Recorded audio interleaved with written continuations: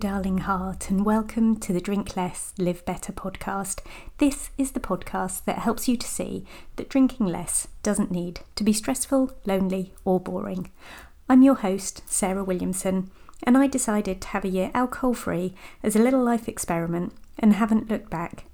With my experience and training, I now help other women with their alcohol-free or drink less adventures. You can find out more about me and sign up to my 5-day Drink Less Challenge at drinklesslivebetter.com.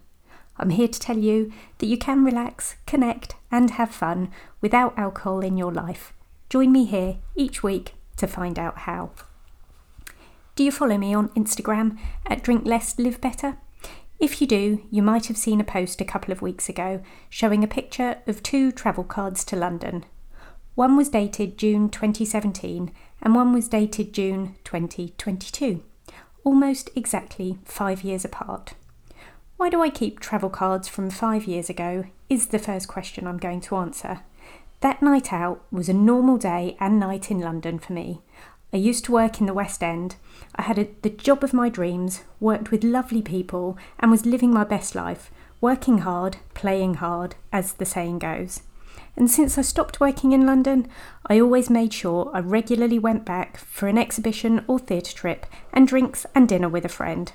Well, the June 2017 visit was similar to any other around that time in my life. I had a lovely day out and then met Chris for cocktails followed by dinner. We were trying to remember specifics of the date recently, who else was with us, which bar we went to, where we went to eat, whether we had any pictures on our phones, but no recollection. What I can tell you for sure was that I'd had too much to drink before dinner. I'd have carried on drinking wine with dinner. I may well have thrown up partway through the evening. Chris would have walked me back to the station and put me on the last train home. He'd have called me a station before mine to wake me up or remind me to get off, and then he'd have called me again to make sure I got home okay. Anywho, the next day I had a hangover. Well, no surprise there, and it was pretty hideous. Probably about an 8.5 out of 10 on the hangover scale, or towards one of the inner circles of hell in Dante's Inferno. I do remember I had a standout thought on that day in 2017. Something's going to change. I didn't say my usual, never again, because I'd already said that 11 billion times before, and I'd never meant it. But something's got to change was a thought, a feeling, accompanied by a deep knowing. That was June 2017, and I'm here to tell you that I carried on drinking and having nights out like that for another 18 months before I was able to spend a year getting a grip on what that change might look like. By the time we went out in June 2019, I was able to drink without getting plastered. I was able to have a day and night out in London and have 1 glass of wine, a lovely dinner, get the train home safely and feel okay the next day.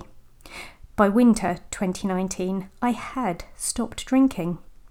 So from June 2019 to June 2022, and 5 years passing since June 2017, I have spent 2.5 years without a drink and the previous 2.5 years preparing for it. When Chris and I were out a few weeks ago, we hung out at a gallery, went for a lovely walk, had dinner and drinks, alcohol-free, in a brilliant little restaurant we found by accident. We talked a lot about what change the last 5 years has brought. When I think about the next 5 years, I get a bit emotional because I had no idea 5 years ago that I'd be where I am now, and I had no idea how much better I'd be feeling. It hasn't all been okay.